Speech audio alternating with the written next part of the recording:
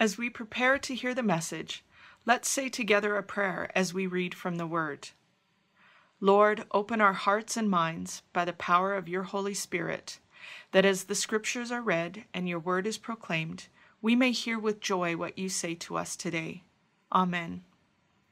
From Isaiah chapter 50, verses 4 to 9. The sovereign Lord has given me a well-instructed tongue, to know the word that sustains the weary. He wakens me morning by morning, wakens my ear to listen like one being instructed. The sovereign Lord has opened my ears. I have not been rebellious. I have not turned away. I offered my back to those who beat me, my cheeks to those who pulled out my beard. I did not hide my face from mocking and spitting.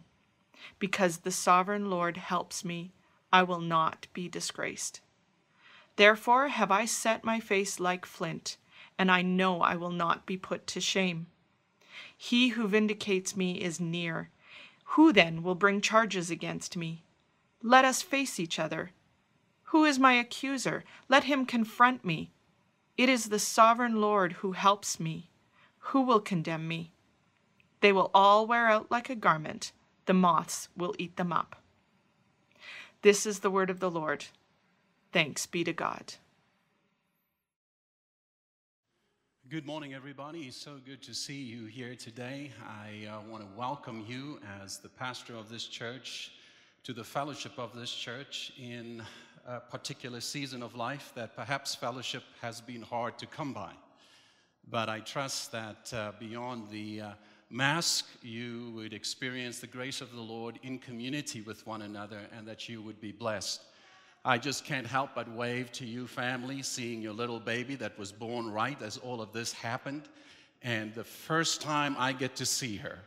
And thank you for bringing her to church and accompanying her because she is a guest of honor today. Good to see both of you, Natalia. So good to have you here. If you're visiting with us, welcome. I trust that you experience, as I've already expressed, the grace of the Lord today in our fellowship and our worship. Thank you to Roman and the team and the group that weekly sits and gets us through this. It's been just over a year now, and I think about the amount of work and change that they've had to make. And before I share with you from the Word of God, I think we just need to give God thanks for the kinds of people who serve us faithfully behind the scenes to enable us to continue to worship together. Amen? God bless you and thank you. Palm Sunday, it's always an interesting day to me because of this idea behind the scripture that when Jesus triumphantly enters Jerusalem to the adulation and praise of many, that in just a few days he would be crucified and disappoint perhaps the very ones who praised him. And so I've always struggled with Palm Sunday because, as has been shared, our children will come in and they will hold up palm branches and they will celebrate Jesus as the Messiah. And that is absolutely true. But the scripture would tell us that oftentimes those who think that they know what kind of Messiah Jesus is will often be challenged by the actual Messiah he would be. Put differently, that the Messiah who comes to bring good news to the weary would do so not by taking up power as people anticipated, but through laying down his life. And as I stand before you this morning on this day, I thought, Lord, how do I help us as a church to enter this Holy Week with a honesty? We have the advantage of knowing how the story ends or begins, depending on how you interpret it. And perhaps we are the kinds of people that can anticipate what is coming on Good Friday and then Resurrection Sunday. But what does it mean for us to be the people of God who wants to worship God for who he is? I want to suggest to you that the Word of God plays a crucial role in helping us to worship the Jesus that we see in Scripture. And there is a sense in which it is very hard for us to often lay down our expectations of God in order to allow God to be God. It is sometimes very hard for us to worship who Jesus is when we would want him to be a particular way. Another way of saying it, we read scripture not so much to create an image of Jesus for ourselves, but to discern who God truly is as revealed through scripture, and we worship him. And so this morning, as I prepare very shortly to share with you, and God's people nodded amen, I trust that we would pray this prayer. Father, may we hear your word spoken to us personally, but as your people. Your word has been read, and your prophet says that you have given him a word to sustain the weary. I just think, Lord, that we need a word to sustain us in this season. A word that comes from you. Maybe not in the way we want it to, and maybe not in the way that we think we ought to hear it, but a word that comes from you that tells us that you are still on the throne, that you are still God, that despite the ebbs and flows of life, the disappointments of life, despite the challenges we are facing, and perhaps even the emotional state we find ourselves in, that you are still worthy of praise and your promises are true.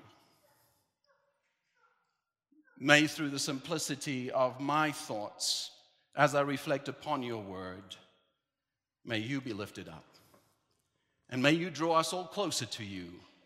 We ask this in Jesus' name. Amen. Prophets spoke on behalf of God, and they had this unique calling that they would stand before the people and say, "Thus says the Lord." Now, for the prophetic office in the Old Testament, or for prophets in the Old Testament, speaking the words of God was very significant.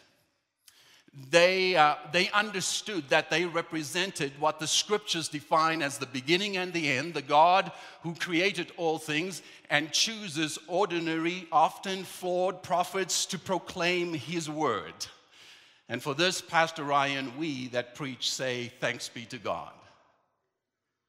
There's a sense in which, to understand the text, one has to understand that when the prophets spoke, the people were invited to hear what they say as if God himself was saying it to them.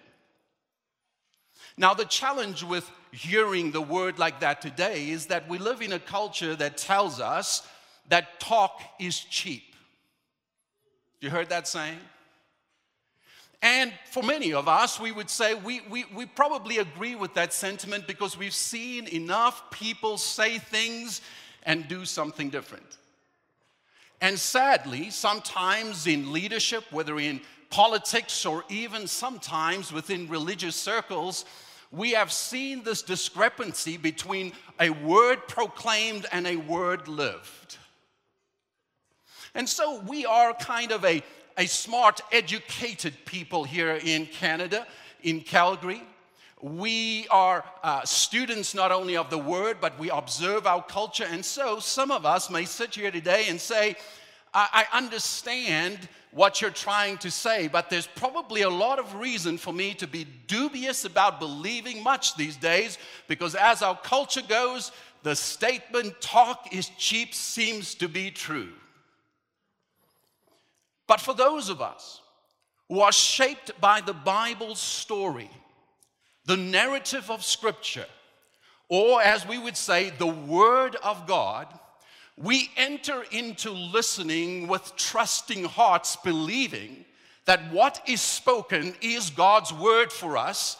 And when his word is spoken, it offers us not only a means of living our life, but a means to understand who we ought to be as God's people.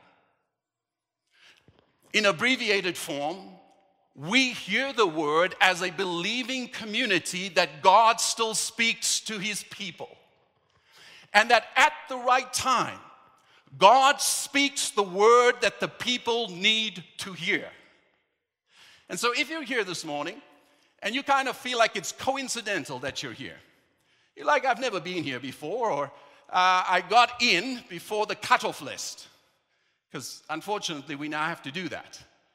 If you're sitting here and you're saying, I've come because I desire to be in fellowship and communion with others and with God, that is a wonderful desire. But could it be today that God wants to renew our faith in believing that he still speaks to us, and that we, as God's people, need his word for such a time as this? I see some nodding. I'm assuming that means amen. So what do we see in this particular text that helps us in a season of life like this? First of all, the scripture says to us that the prophet believes that God has given him a word to sustain the weary. Eugene Peterson, who some go, Stu, I don't know if we should be reading paraphrases of the scripture. Can I just clarify? I just want to help you understand that Eugene Peterson remains one of the most influential pastoral theologians to me in my life. And when he wrote the Message, he was doing this with the ability to understand the biblical language, interpret the scripture, and to put it in words that would make sense to a people who found it hard to understand it.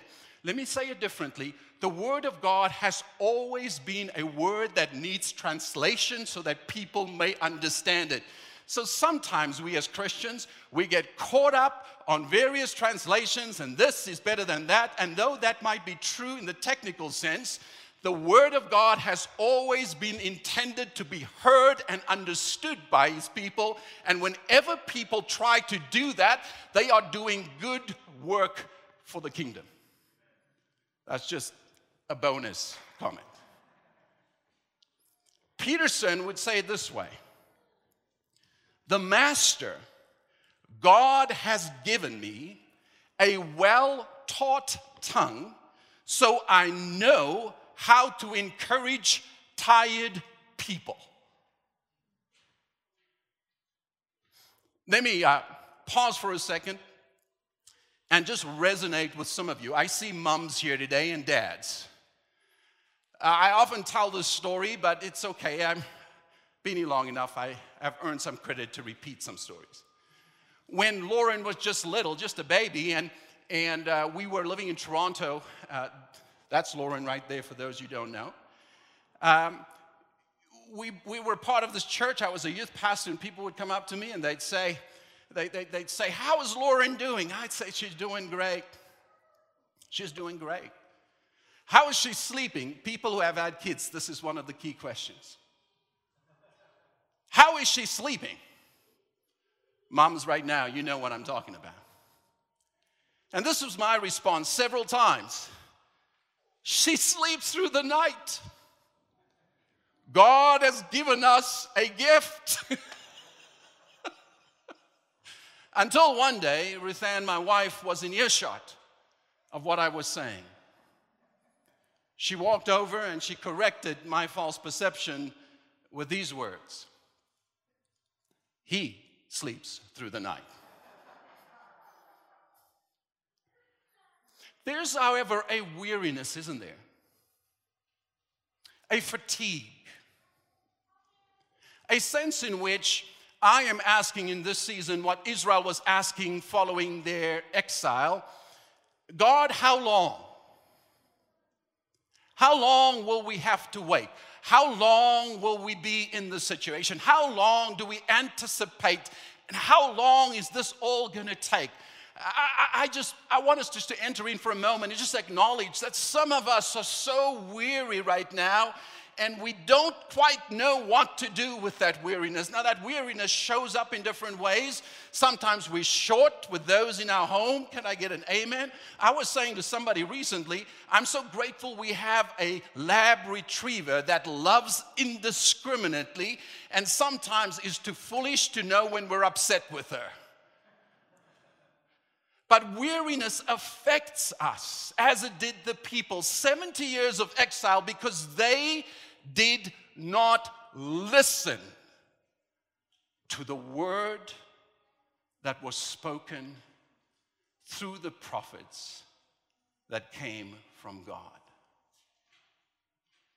Sometimes our weariness derives from listening to the wrong voices. Sometimes our weariness derives from hearing but not obeying. Sometimes our weariness comes and it actually makes us incapable of being attentive to that which God wants to say to us.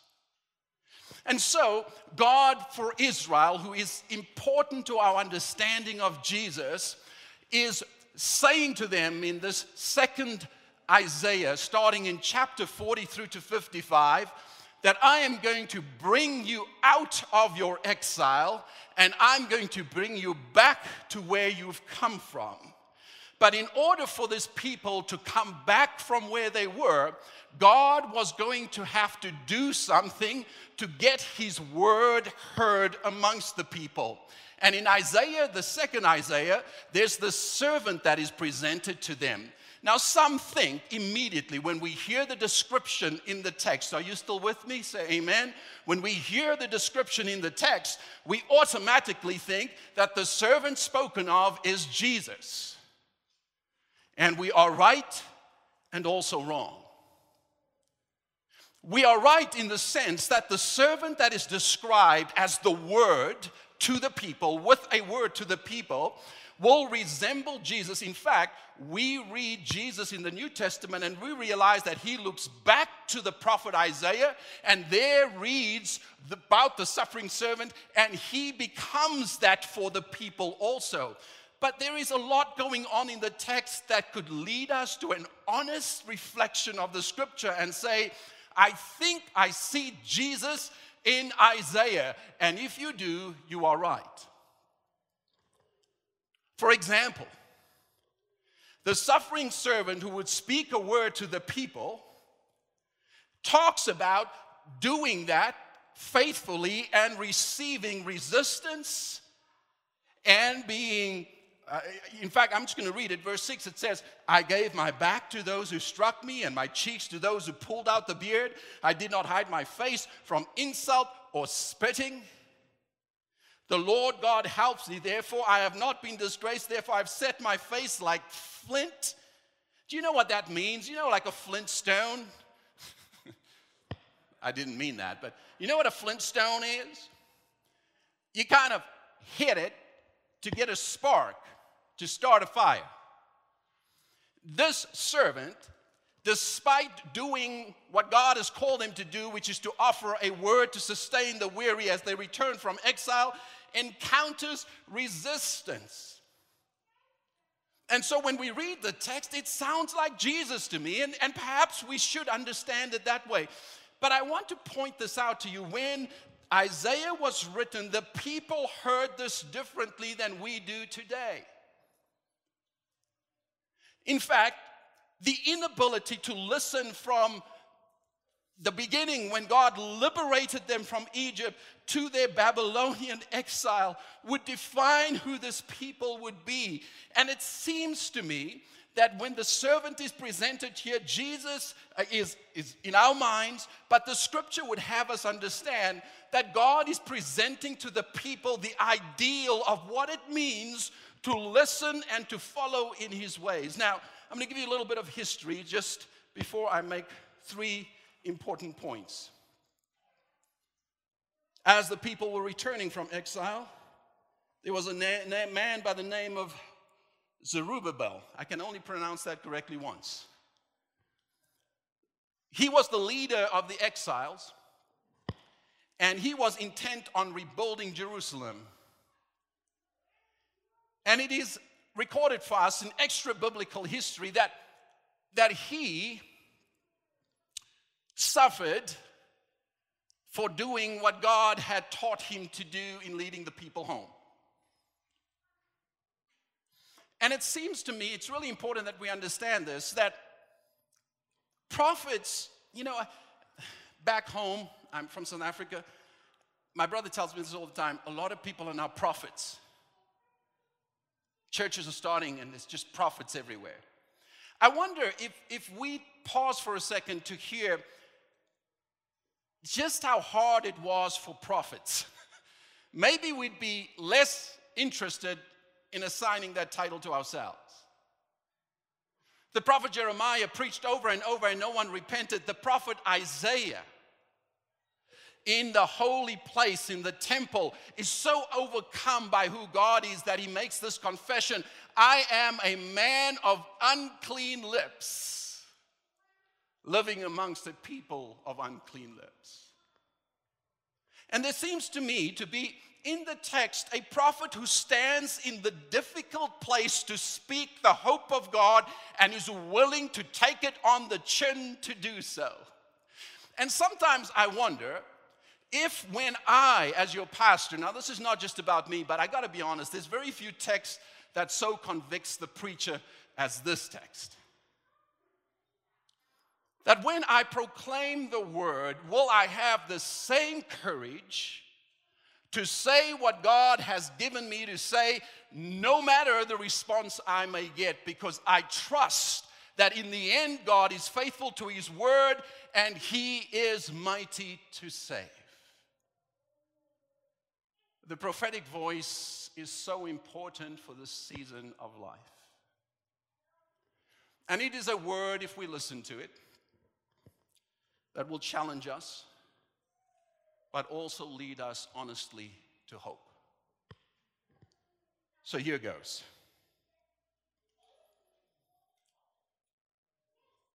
I said I have 3 points, right, Pastor Ryan? I just caught him. He wasn't listening to me, but he knew the answer was yes. First of all, we need God's help to hear a prophetic word in a time in which it is hard to listen.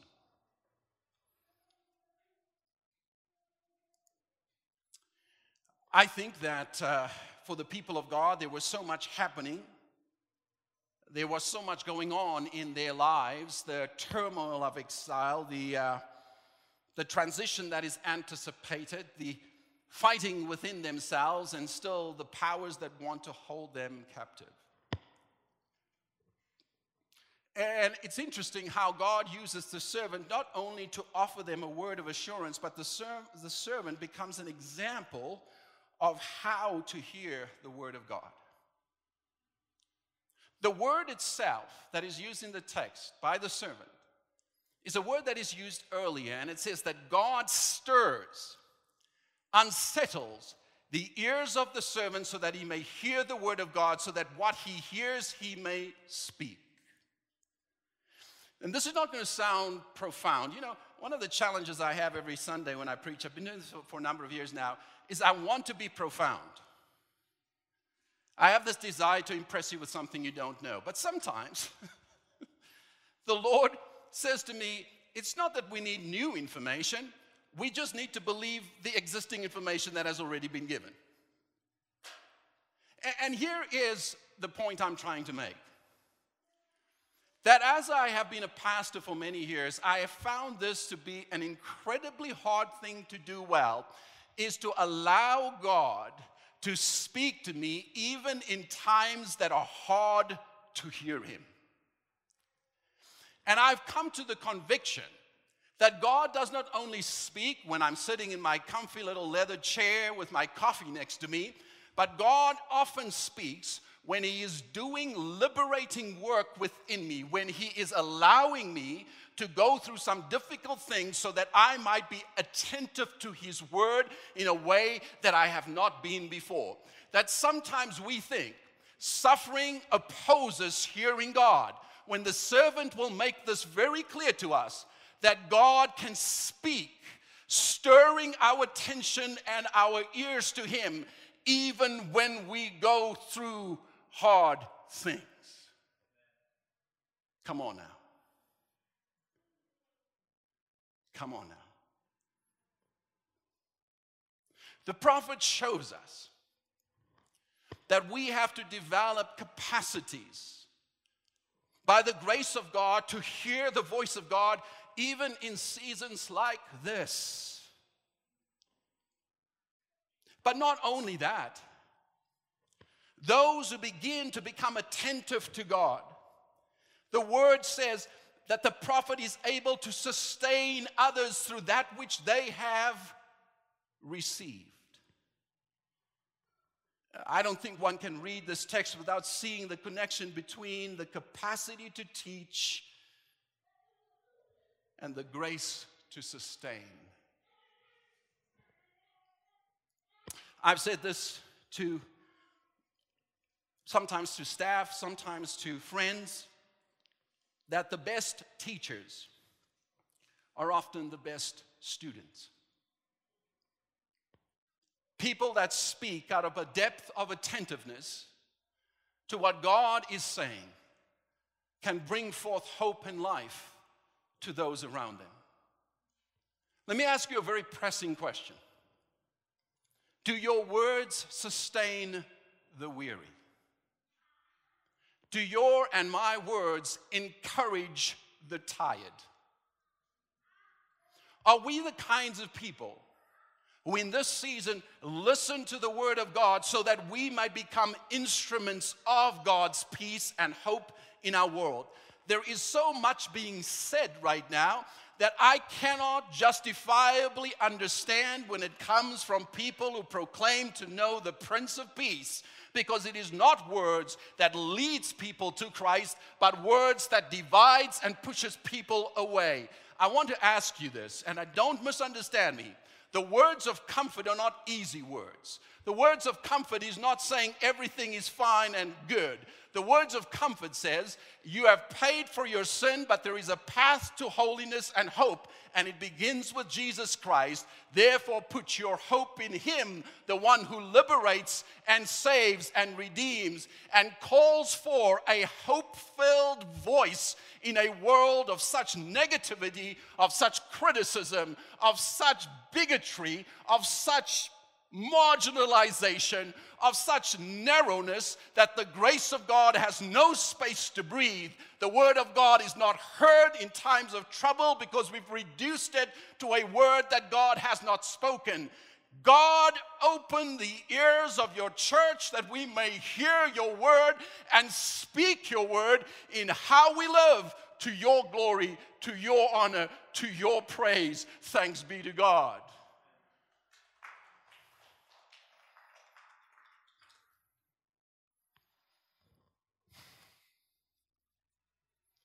This kind of listening is intended to do something that many of us have read in Isaiah before. Do you remember the quotation from Isaiah 40? It only makes sense within the context of what I've just said, but I'm going to read it for you and I'm almost done. The prophet says he gives strength to the weary, increases the power of the weak. Even youths grow tired and weary, and young men stumble and fall. But those who hope in the Lord will do what? Renew their strength. This is the word spoken to the community. This is the word spoken to us.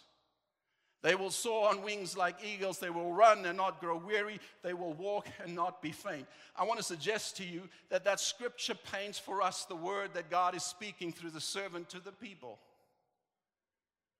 God gives strength. Are you tired? Are you weary? Here's the good news. Jesus would put it this way. He says, I haven't come for those who feel they are put together. I've come for those who know they need help. I've come for the tired. If you're tired today, the worst thing you can do is pretend you're not. Maybe that's not the worst thing. I think the worst thing you could do is deny the grace of God to be your strength. To hear his word this morning, not as just an abstract philosophical idea from a preacher who's getting super excited behind the podium, but to hear it with a believing faith that says, thus says the Lord to the church and to me today. He is here to sustain the weary.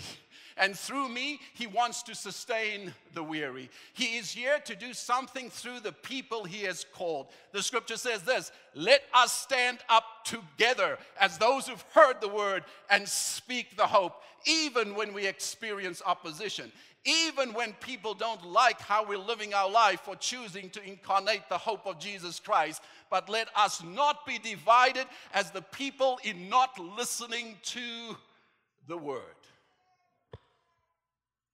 The word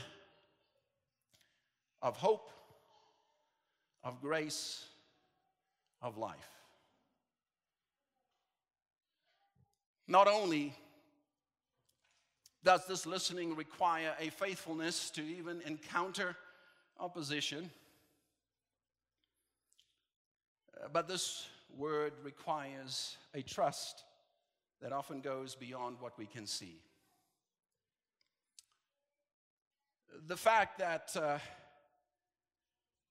the servant will remain committed to speaking the word no matter the consequences to him is rooted not in I just want to suffer because suffering itself is good. You know, Jesus didn't intentionally seek out suffering. I think that's really important to say. If some people hear me preach like this, they say, well, I guess I got to suffer for Jesus. I think we inevitably suffer when we're faithful to the word of God. I think that comes. I think opposition comes. We don't necessarily seek it out. But the question is, when we listen to the Lord and we try to obey what his word calls us to do, when we follow in his ways and when the opposition comes, we place our hope in the one that says this, I have overcome Satan, sin, and death itself. And in me, you will live.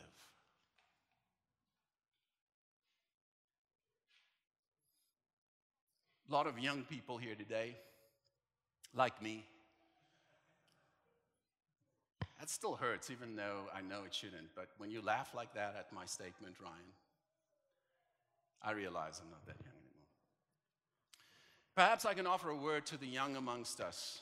I just want to say this to you, and we were social distancing around a fire last night, and my wife made this comment, and I just think it's really a true comment. That following Jesus does not mean we will not encounter real significant challenge. And when you hear a gospel message that says to you, if you just follow Jesus, everything will be all right. It is true, but it's not true. If by everything will be all right, we assume that life is going to be easy in trying to be faithful, it is untrue. If by everything is all right, we believe this, that no matter what we endure, God is faithful and true to his word, and we can trust the outcome. Thanks be to God. Thanks be to God. As I invite you now to reflect upon the word as we prepare to participate in the Lord's Supper, I invite those at home to get yourself ready also. I want us to listen, to make the prayer of our hearts today that we would hear the word, and not just the word we would like to hear, but the word that comes to us from God himself. I want us to recognize that even in our weariness, that this particular sacrament is intended to remind us of the one who has come for the weary. And when we practice this sacrament together, we are called into a remembering that is to strengthen our faith and our hope in Jesus Christ. The Word of God says that on the night that Jesus was betrayed, he took bread, he blessed it, broke it, and gave it to his disciples, and he said this, "This is my body which is given for you. Do this in remembrance of me." You did the same with the cup after the supper, saying, "This is the cup that is poured out in the new covenant in my blood." Blessed Father, in all that you've done for us through Christ, we here today offer ourselves to you in praise and thanksgiving and in faith. We ask that the Christ who was raised from the dead would be the Christ of our hope in the present and for our future. We believe and we affirm with Scripture that Christ has come amongst us, that he has died, but that he was risen and now abides with us through the power of his Holy Spirit. So we do not participate in this sacrament as those who only remember without believing that God is with us. Pour out your Spirit on us. Pour out your Spirit on these simple elements. Make us, through this communion sacrament, to be your body alive in your world. So, Father, let your kingdom come and let your will be done. Grant us our daily bread. Help us to forgive and send us into this world. Amen. Let us participate together. This emblem, the body of our Lord Jesus Christ, which is broken for us. Eat this in remembrance of him today and give him thanks. And then drink the cup of the covenant of his blood in remembrance of his sacrifice that brings us life. And be thankful.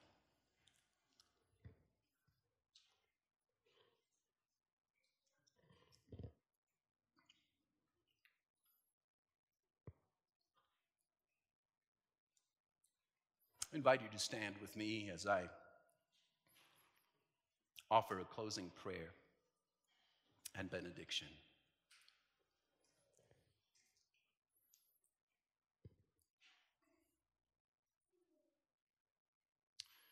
Lord, you have set us free so that we may live in peace as you have promised. We pray today that your grace might make us attentive to your word and that we might live in obedience to what you teach us.